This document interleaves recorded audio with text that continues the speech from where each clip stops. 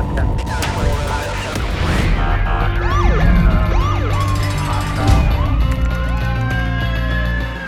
to be a street cop. All right, a little off the cuff, out of nowhere this morning.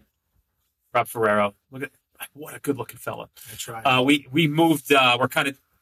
This is one of my admin's offices we're using because I have stuff all over my desk. So we came in here. We're polishing up his program. You can see right here. We got the computers rocking. But we were having a conversation. I'm like, you know what, dude, we should go live with this conversation. I'm actually just holding up the camera on my phone. And to give you guys, I should have just done this on my computer, but it's too late now. We're just having a discussion about, like, you know, people's mindsets when they're coming out and doing interdiction as he's going through his program here, and some of the thoughts that new guys get versus the more senior guys, and knowing the dynamic of your police department. One of those conversations was, you know, the game of being a high-level interdiction person, if somebody goes out and gets good results, doesn't have to equal if you can hit a trap. A lot of people get confused, and they think, oh, I got to learn how to get traps to get good arrests. And look, knowing traps and taking Brad's class and TJ's class and all these other classes that'll teach you about hidden compartments and traps, it's a great thing to know. But just because you don't know about them doesn't mean you can't hit high-level stuff. I mean, Rob's going to tell, and Kenny Williams, if you're watching, KJ Will, you can chime in on this.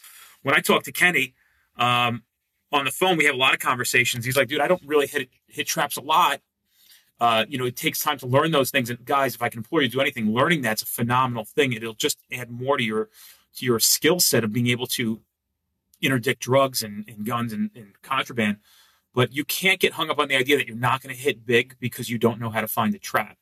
And we're just discussing that right now. So, guys, like, I mean, Kenny, you know, you guys saw it later on. He hit 32 pounds of coke like 3 months ago, and it wasn't a trapped car. He tells me a lot of his stories are not trapped cars. They're bags, luggage.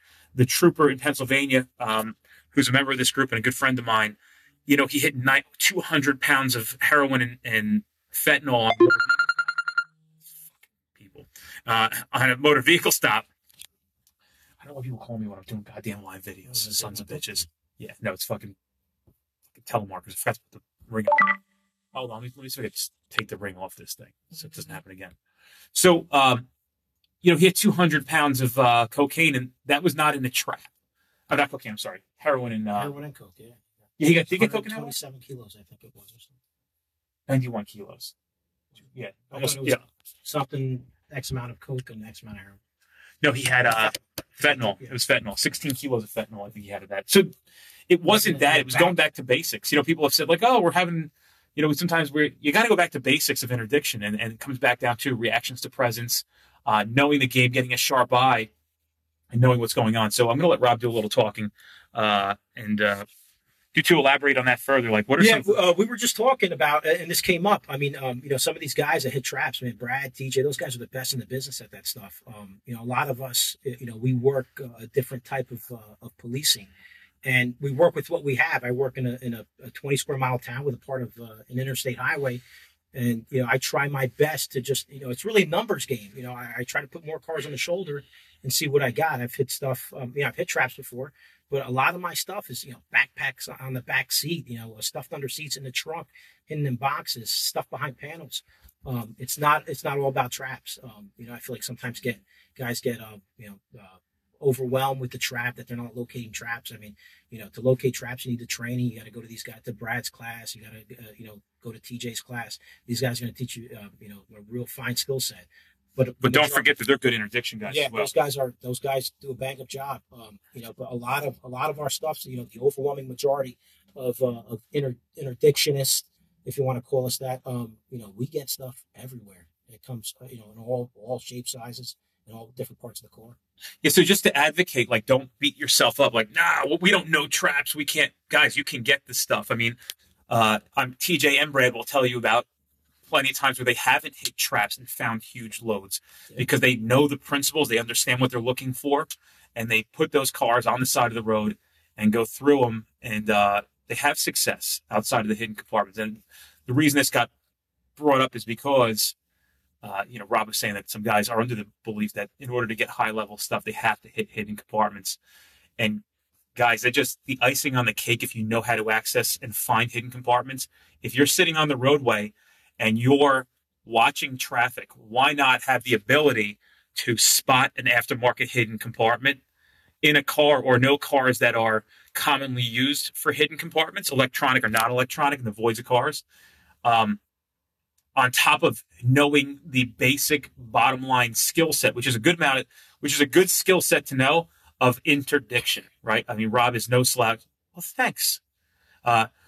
Rob is no slouch to.